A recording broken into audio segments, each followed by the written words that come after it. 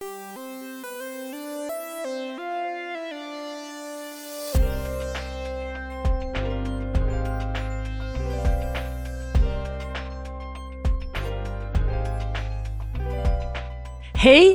och välkomna till Riksbankens jubileumsfonds podd, Det nya Sverige, som är en del av vår satsning på en årsbox med samma namn. Jag heter Jenny Björkman och är samverkansdirektör på fonden, och med mig sitter också Patrik Harenius. Jag är språkvetare och också redaktör för den här samlingen. Det här är ju en årsbox som har 5 olika nedslag. Det har handlat om språk och det har vi spelat in en podd om, och det har handlat om välfärd och fattigdom. Och idag ska vi prata om det 3:e nedslaget, nämligen droger och berusningspolitik. Som utgår från en häfte som Johan Edman, professor i kriminologi, har skrivit. Och han i den går igenom lite av den drogpolitik vi har haft i Sverige. Och kan visa att politiken faktiskt går på tvärs om man jämför alkohol- och drogpolitiken. Där alkoholpolitiken blir allt mer liberal och drogpolitiken är fortsatt ganska strikt. Just eftersom häftet handlar om politiken så tänkte vi diskutera lite praktiken här idag. Och med oss i studion så har vi också Jukka Törronen som är professor i alkohol- och drogforskning vid institutionen för folkhälsovetenskap vid Stockholms universitet. Hej! Ja, hej. Välkommen. Ja, tack. Och sen har vi också Josefin Månsson som är forskare vid institutionen för socialt arbete vid Stockholms universitet. Kul att du är här. Tack, kul att vara här. Och vi tänkte prata lite mer om hur det ser ut där ute i verkligheten. Det är man ju nyfiken på att höra. Visst är man nyfiken, man vet ju lite hur det är. Ja. Unga dricker mindre, eller hur? Ja, det är så. De dricker mindre. Började redan 20 år sedan. Hur vet man det? Hur undersöker man? Ja, gör enkätstudier.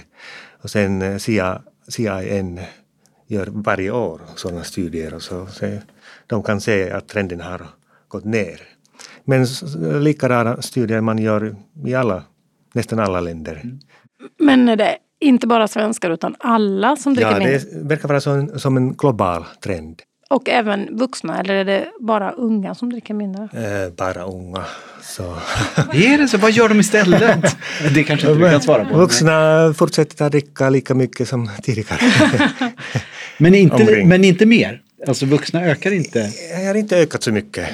Inte, så det är lite varierar, går lite ner eller går lite upp, men inte. Ja. Men alltså, de unga dricker mindre, säger du. Ja. Och varför? Ja, det finns många hypoteser. Och så i våra studier vi har gjort kvalitativa intervjuer. Så det verkar vara så att man har många orsaker. Unga har bättre relation med deras föräldrar. De trivs med dem. Så tidigare kanske man inte ville spendera sin tid med föräldrar. Och sen sociala medier.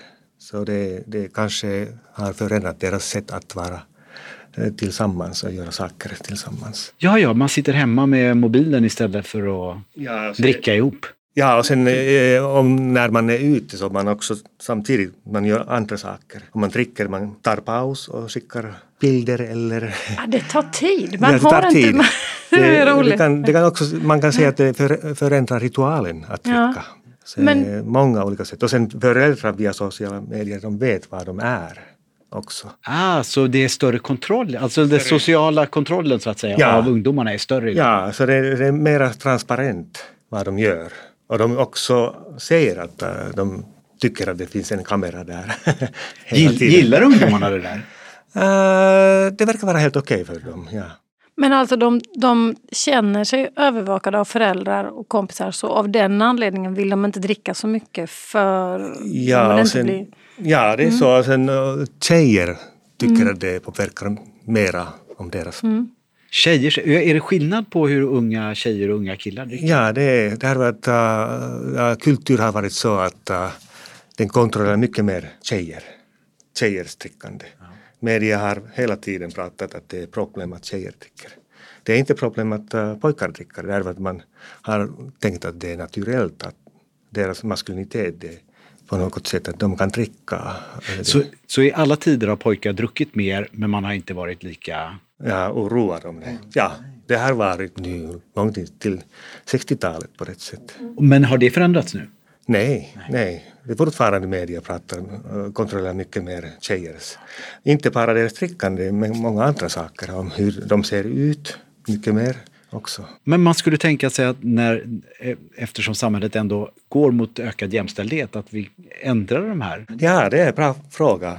Det har inte förändrats. Det är någonting ganska djupt där relaterat till sådana normer. Men det har kan man säga att det ändrats från andra hållet då? Att män, eller unga män och pojkar dricker lite mindre? För nu pratar jag bara i nattmössan kanske, men jag tänker när man var ung så var det ändå under en viss tid, jag säger inte vilken, så skulle man ändå dricka, ansågs det som. Och det var ändå lite viktigt och det var liksom en del av vuxenblivandet och bli full helt enkelt. Ja, det är så. Det har varit viktigt för tjejer också. Men studier visar att de måste kontrollera när de blir berusade mycket mer än pojkar. Och hur är det stad-land? Liksom, finns det skillnader i om man växer upp i stora städer eller ute på landet? Ja, kanske det finns, jag tror det finns skillnader, men det är intressant att man har inte studerat det jättemycket. Ganska vanligtvis man studerar stora städer.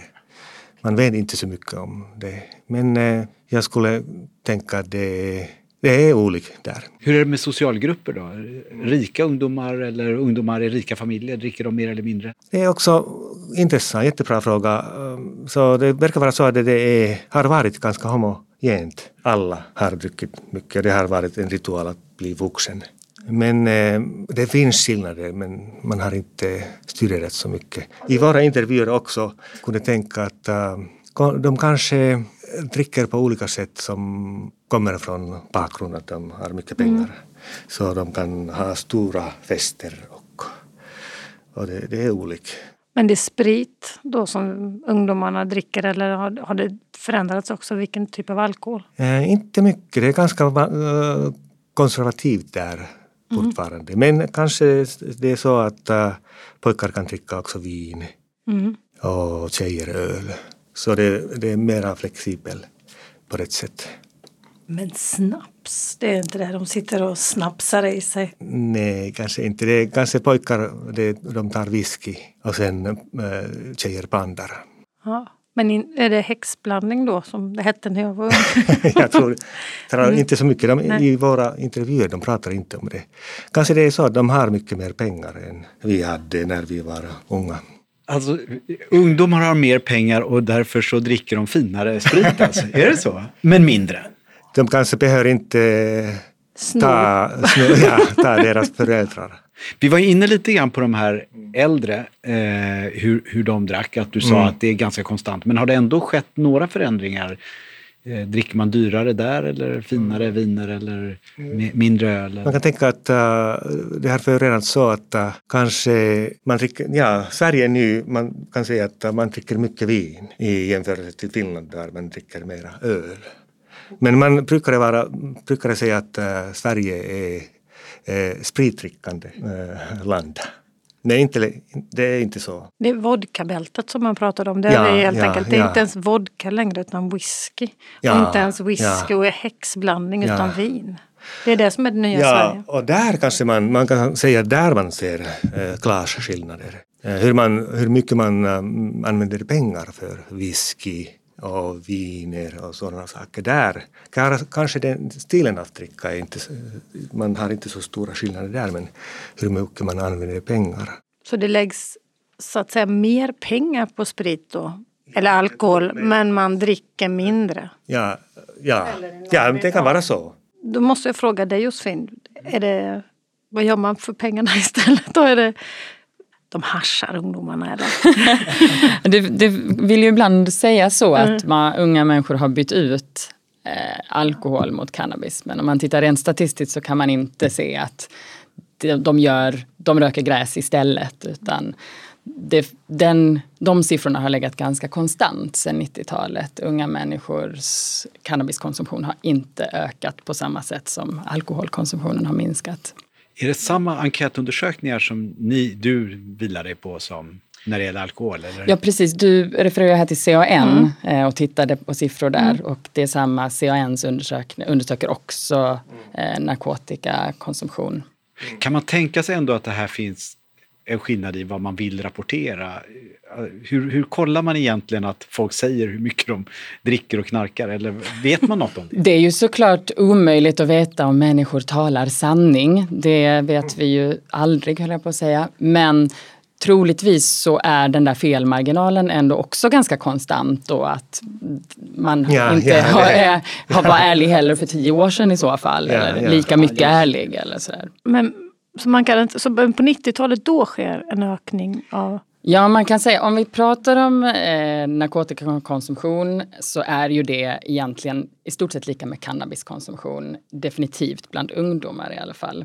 Och om man tänker, om vi liksom går tillbaka i tiden, som vi tänker på 70-talet någon gång när man började verkligen undersöka konsumtionsmängd och sådär, så kan man se att då var konsumtionen ganska hög. Sen gick den ner rejält på 80-talet för att öka lite grann på 90-talet och sen har det legat ganska stabilt sen dess. Finns det skillnader för de här undersökningarna mellan land och stad eller? Inte vad jag vet faktiskt. Vet du, Jukka? Jag tror också det har varit jättemycket, man gör nationella studier. Ja, men jag kan inte svara på var man konsumerar mest. Det kan inte kvinnor och män då? Men man kan säga att generellt sett så i ungdomen så använder män lite mer. Men den stora skillnaden sker egentligen när man tittar på vuxenanvändare. Där är män liksom mer vanliga konsumenter än vad kvinnor är. För du har undersökt också vuxnas cannabisanvändande eller vad? Ja, precis. Och jag är ju inte egentligen delaktig i de här liksom kvantitativa stora studierna, utan jag har gjort mer kvalitativa studier då, där vi har pratat med unga användare och mer vuxna användare av cannabis och hur de resonerar kring sitt användande. Vad berättar de? Varför?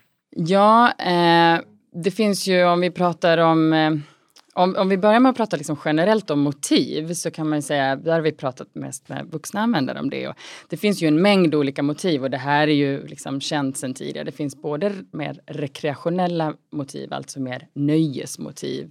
Där man kanske vill prata om att man vill bli avkopplad eller man vill förhöja olika typer av detta är vuxna som säger. Ja, och det är säkert inte så stor skillnad egentligen mot liksom konsumenter i stort. Sen finns det ju också mer medicinska motiv som man kanske skulle kunna tänka också är, ni är ju lite intresserade av vad förändras och i och med att när cannabisfrågan har medikaliserats till viss vad menar du med medikaliserat? Jo, att om vi tänker internationellt så är det många länder och regioner där cannabis idag får användas som medicin. Det var någon i Sverige nu väl som blev godkänd med ett preparat som var av... Absolut, det finns några få individer i Sverige som får använda det här som medicin. Men det går ju då inte att jämföra med länder där det här... Ni kanske också har sett bilder från USA och Kalifornien där det här, innan det liksom blev lagligt även för nöjesbruk, var otroligt utbrett. Så att i och med den rörelsen då, där cannabis har blivit också som en medicin, så kan man också se att den typen av argument också såklart finns här i Sverige. Och det har det säkerligen funnits även tidigare. Men när vi pratar med cannabisanvändare idag så är det argument som dyker upp väldigt snabbt. Det är det första man liksom presenterar i en intervju till exempel. Att jag använder det här antingen för medicinska motiv som mot smärta. Eller kanske att man har svårt att sova. Men också mer sociala medicinska motiv som att jag behöver det här för att kunna vara en lugn och stabil familjefar. För att kunna hantera min ilska och så vidare. Är det här liksom en allmän trend, kan man tänka sig, i samhället att vi medikaliserar överhuvudtaget vårt liv på något sätt? Absolut, det finns ju absolut sådana tankar att medikalisering sker på många plan i vårt samhälle. Men kan man då se det, har du tittat på hur man motiverar att man dricker? Ja, nu på fredag tar jag med lite vin för jag behöver det för att inte bli arg mamma. Jag har inte tittat på det, men man kan ju tänka att den här jämförelsen mellan cannabis och alkohol är ganska, alltså det här är ett vanligt förekommande. När man tittar på studier redan från 50-talet, att cannabisanvändare ofta och gärna jämför sin konsumtion med alkoholkonsumtion. Likadana motiv det finns också för drickande. Men de är kanske inte så mycket relaterade till individuella motiver, mera sociala. Kultur har varit så att man dricker tillsammans med andra. Så. Men för med alkohol finns ju där vin och väldigt dyra viner och liksom väldigt statusfyllt dryckande. Finns det ett sånt statusfyllt, det här är väldigt fin cannabis? Det är ju svårt att vara så kräsen i Sverige eftersom det ju är olagligt. Däremot i stater i USA där det är legaliserat, där har ju skett en oerhörd kommersialisering av det här och det finns mängder av olika typer av preparat. Du kan välja liksom in i minsta detalj hur du vill att upplevelsen ska vara. Jag märkte att du letade efter ordet. Vad är det vi ska säga egentligen? Ska vi säga röka eller knarka? Eller vad säger du? Jag skulle inte vilja säga knarka, men det finns ju många olika sätt att använda sig av cannabis. Du kan ju röka, men du kan också äta eller du kan liksom använda det på många olika sätt. Men för vi säger ju dricka och så säger vi liksom dricka alkohol och sådär. Och då säger man röka då och röka cannabis. Är det så vi ska se det? Många röker ju cannabis, eller använda kan man ju säga. Mm. Och varför får vi inte säga knarka? Det är ett väldigt politiskt och ideologiskt laddat ord skulle jag säga. Så vi kanske bör undvika. Och om vi använder det så måste vi säga kröka. Är det så? Nej, jag bara skojar. Ja, men de här argumenten som du har tittat på föremot, du sa att det var samma för både unga och äldre. Ja, jag har egentligen inte tittat på så mycket ungas argument för att använda, men de här typen av argument eller motiv för att använda snarare än argument kanske jag inte skulle säga. Men de är ju inte nya utan det är ju motiv som vi har sett i forskningen liksom under lång tid. Så. Du räknar upp 2 skäl här då. Dels av ren rekreation, nöje, sådär härligt. Och medicinskt. Finns det fler? Alltså att man säger men jag är fast i ett beroende eller finns det sådana argument också? Jättebra fråga och det här tycker vi är ganska intressant. Dels har ju vi pratat med en ganska specifik grupp. De som har inte upplever att de egentligen har så mycket problem faktiskt. Det är de som vi har intervjuat. Utan de är ganska nöjda cannabiskonsumenter. Vilket underbart uttryck. I alla andra sammanhang där det var någonting, vi är nöjda konsumenter. Här blir det lite problematiskt. Men så att det är inte så många i den gruppen vi har intervjuat som pratar om beroende. Den gruppen finns också såklart.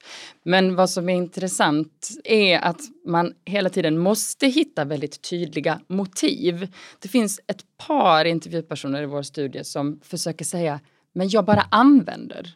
Alltså det spelar inte så stor roll. Det här är inte en viktig del av vem jag är eller så, utan jag bara använder det. Och det är ganska intressant att det är så ovanligt. Vi måste hitta argument eller tydliga motiv för att använda den här substansen. Vi måste hela tiden på något sätt rättfärdiga användandet. För det kan man tänka är annorlunda med alkohol. Det kan man ju säga. Ja, det är annorlunda som jag sa. De motiven är mycket mer relaterade till sociala saker. Och det har varit lite även problematiskt att säga att jag dricker ensam. Jag tar vin när ingen andra är där hemma ensam. Så det har varit som någonting problematiskt lång tid. Men nu är det helt okej att säga. Jag dricker lite vin när jag tittar på tv eller... När kom det här skiftet? Kan man säga det? Är det precis nyligen? Eller? Jag tror att det kom via Consumer Society utvecklade från slutet av 80-talet och på 90-talet. I alla fall om man analyserar damtidningar. Där vi har sett förändringen jättestark. Att man kan ha olika slags motiver. De börjar prata också att på 90-talet att det är jättebra att du tar lite vin eller använder lite whisky innan du börjar sova. Det avslappnar dig och sådana. Och sen man kan också läsa om olika slags whiskys eller man presenterar olika slags öl där och sådana saker. Man tänker att de journalister som skrev det i de här tidningarna, de levde ju också i något socialt sammanhang. De måste tyckt att det var okej att skriva det på något sätt.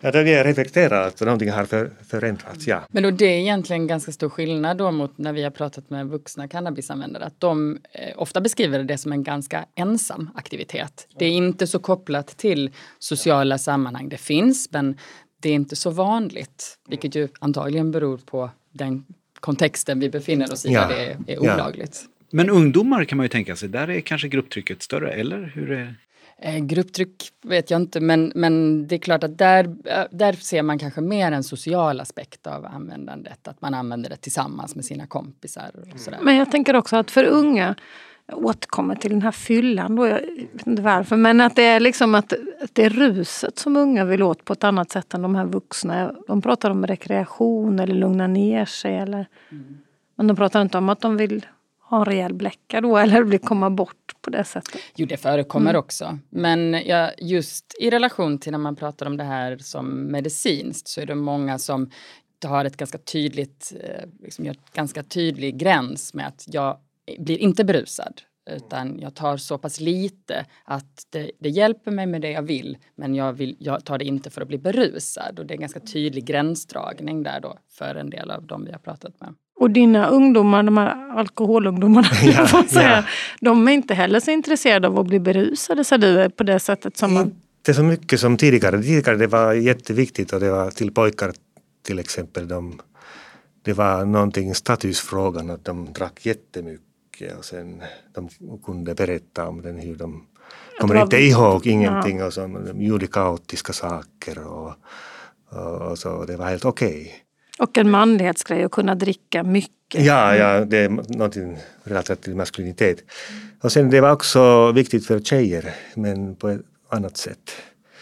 Att man kanske kunde säga att de kunde inte göra lika starka transgression to another world som pojkar. En annan sak som jag funderat på om det är nytt är liksom hälso, alltså att man inte vill dricka för man vill hålla sig hälsan eller att man vill använda cannabis för att man vill vara hälsosam. Eller det är nästan... Det finns likadana argument i våra intervjuer. Att man vill inte dricka, man vill inte bli berusad därför att man vill ha hälsosamt livsstil. Så det finns ganska många som tycker så. Och som också tycker, när de pratar att jag kan inte dricka mycket på fredag kväll eller lördag kväll. Därför att om jag dricker så jag förlorar kanske 2-3 dagar. Så de har blivit liksom lite mer kloka, eller vad ska vi säga? Eller lite så här... Eller stressade. Ja, man kan säga man kan göra olika tolkningar. Mera stressade, de måste agera som vuxna. Ta ansvar av deras tid och ha planer. Man måste fundera hur de använder. De har planer som vuxna har och sen det verkar vara så att tjejer är ganska mycket stress. Och de också...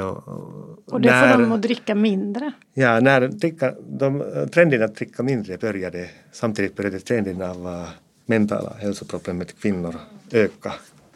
Tjejer. Just det. Man vet inte, det råkar samvariera. Man vet ju inte vad som beror på det ena och det andra. Ja, man vet inte varför det är så. Men man kan gå tillbaka till normer att de är mer strikta mot tjejer. När vi har så kallade performance society så de tycker att de måste performera jättebra och göra allt så bra som möjligt. Och samtidigt samhället på något sätt tittar mera på vad de gör. Det blir inte så mycket utrymme där. En fråga som jag har tänkt på är tillgängligheten. För ungdomar under 18 så är det ju förbjudet och upp till ännu äldre om man ska köpa på systemet. Och cannabis det är ju helt förbjudet så att säga. Hur påverkar det? Eller har du intervjuat om hur man kommer åt grejerna? Eller vågar du inte fråga det? Ja, där kan man väl säga att också om man tittar på statistiken att det inte verkar vara... Unga människor verkar inte tycka att det är så svårt att få tag i cannabis. Och enligt de unga människorna vi pratade med när vi gjorde vår studie, det var ju då inte statistiskt så, men vissa pratade om att i det området där jag bor, där finns det överallt, det är absolut inga problem och sådär. Så att för dem verkade just tillgången inte vara ett problem. Är det till och med ett problem att tillgången är så god?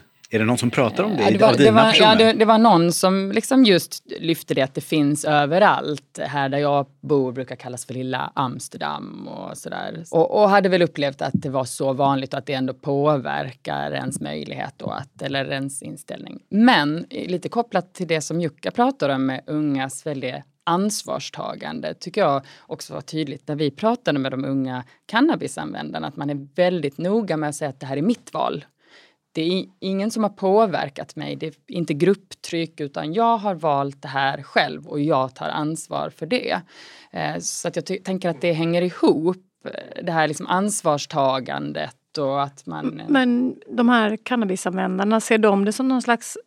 Hänvisar de till hälsan? För om de här unga alkoholdrickarna inte vill dricka för de vill inte förlora tid, de vill inte...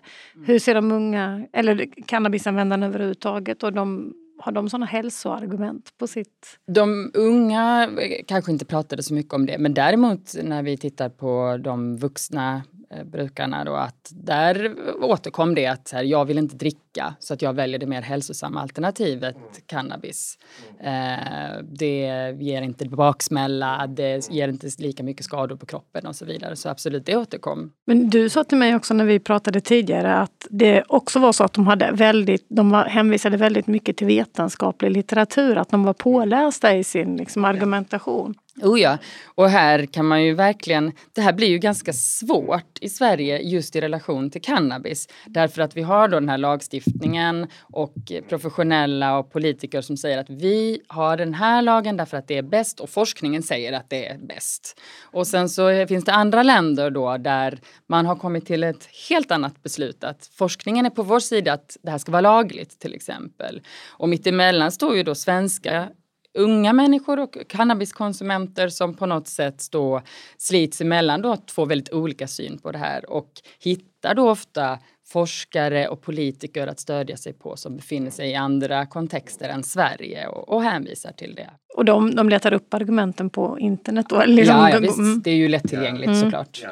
Det har ju funnits också liknande studier ibland som har presenterats i kvällspress och sådär. Du ska dricka 2 glas vin om dagen för att må bra och sådär. Är det något som du har stött på att folk refererar till? Att det är nyttigt att dricka lite vin ändå? Ja, det är också unga kan referera till. Som dricker inte alls nu. Då man säger att kanske jag börjar dricka när jag är vuxen. Så där kan vara hälsosamt att dricka. Men jag måste bara fråga, hur unga är de? Unga är de från 15 eller 12 eller 10? Alltså, 15-16-åringar till 18-19-åringar. Och de som är under 15? Kommer man inte åt? Nej. Ja, de är från 15 till 19-åringar. Så egentligen vet man inte. Finns det undersökningar som görs på så unga människor? Ja, det finns också. Ja. Och sen i storstäder man kanske börjar dricka när man är 12-13 år. När börjar man röka? Det är ju då väldigt få människor som börjar röka och de flesta som gör det testar ju bara någon gång och gör det ofta i den övre tonåren. Ska man säga. Det är ganska stor skillnad mellan 15-16-åringar och där när man går i 2:an på gymnasiet när man gör de här studierna. Att det sker däremellan så att säga, högre åldern kanske snarare. Men som sagt, det är väldigt få. Vad är väldigt få? Och där tycker jag också en ganska intressant... Nu trodde du att jag skulle ge dig en siffra, eller hur? Och så kommer jag med något helt annat svar. Men om man kan tänka, vad innebär det att börja? Innebär det att testa en gång och sen aldrig göra det igen? Eller innebär det att man gör det någorlunda regelbundet? Eller vad innebär det? Men om vi tänker att det innebär att man gör det någorlunda regelbundet, då handlar det liksom om några få procent beroende på vilken ålder, men mellan kanske 3-5% av unga människor. Jag fick ju en siffra. Ja. Men inte så snabbt som du kanske hade velat. Nej, jag är glad. Jag gillar lite mer komplicerade svar. Närmar sig svenska ungdomar då och svenska äldre då också internationella, liksom hur man dricker utomlands och hur man röker utomlands då? Eller använder cannabis utomlands? Nej, Sverige ligger ju vad det gäller cannabis väldigt lågt relativt sett. Så att där kan man väl inte säga att vi närmar oss hur man gör utomlands, om nu det är rätt. Och vad är just det, och kan vi definiera, hur ser det ut i de nordiska länderna, hur ser det ut nere på kontinenten? Alltså, för jag antar att det är olika. Det är olika, och om man tänker i de nordiska länderna så sticker ju ofta Danmark ut som lite högre konsumtion av narkotika. Och alkohol, eller? Också, ja, alkohol, ja också. Så att de är ofta sticker ut lite. Men annars så är det ju kanske inte så hög konsumtion av narkotika i de nordiska länderna. Men om vi jämför med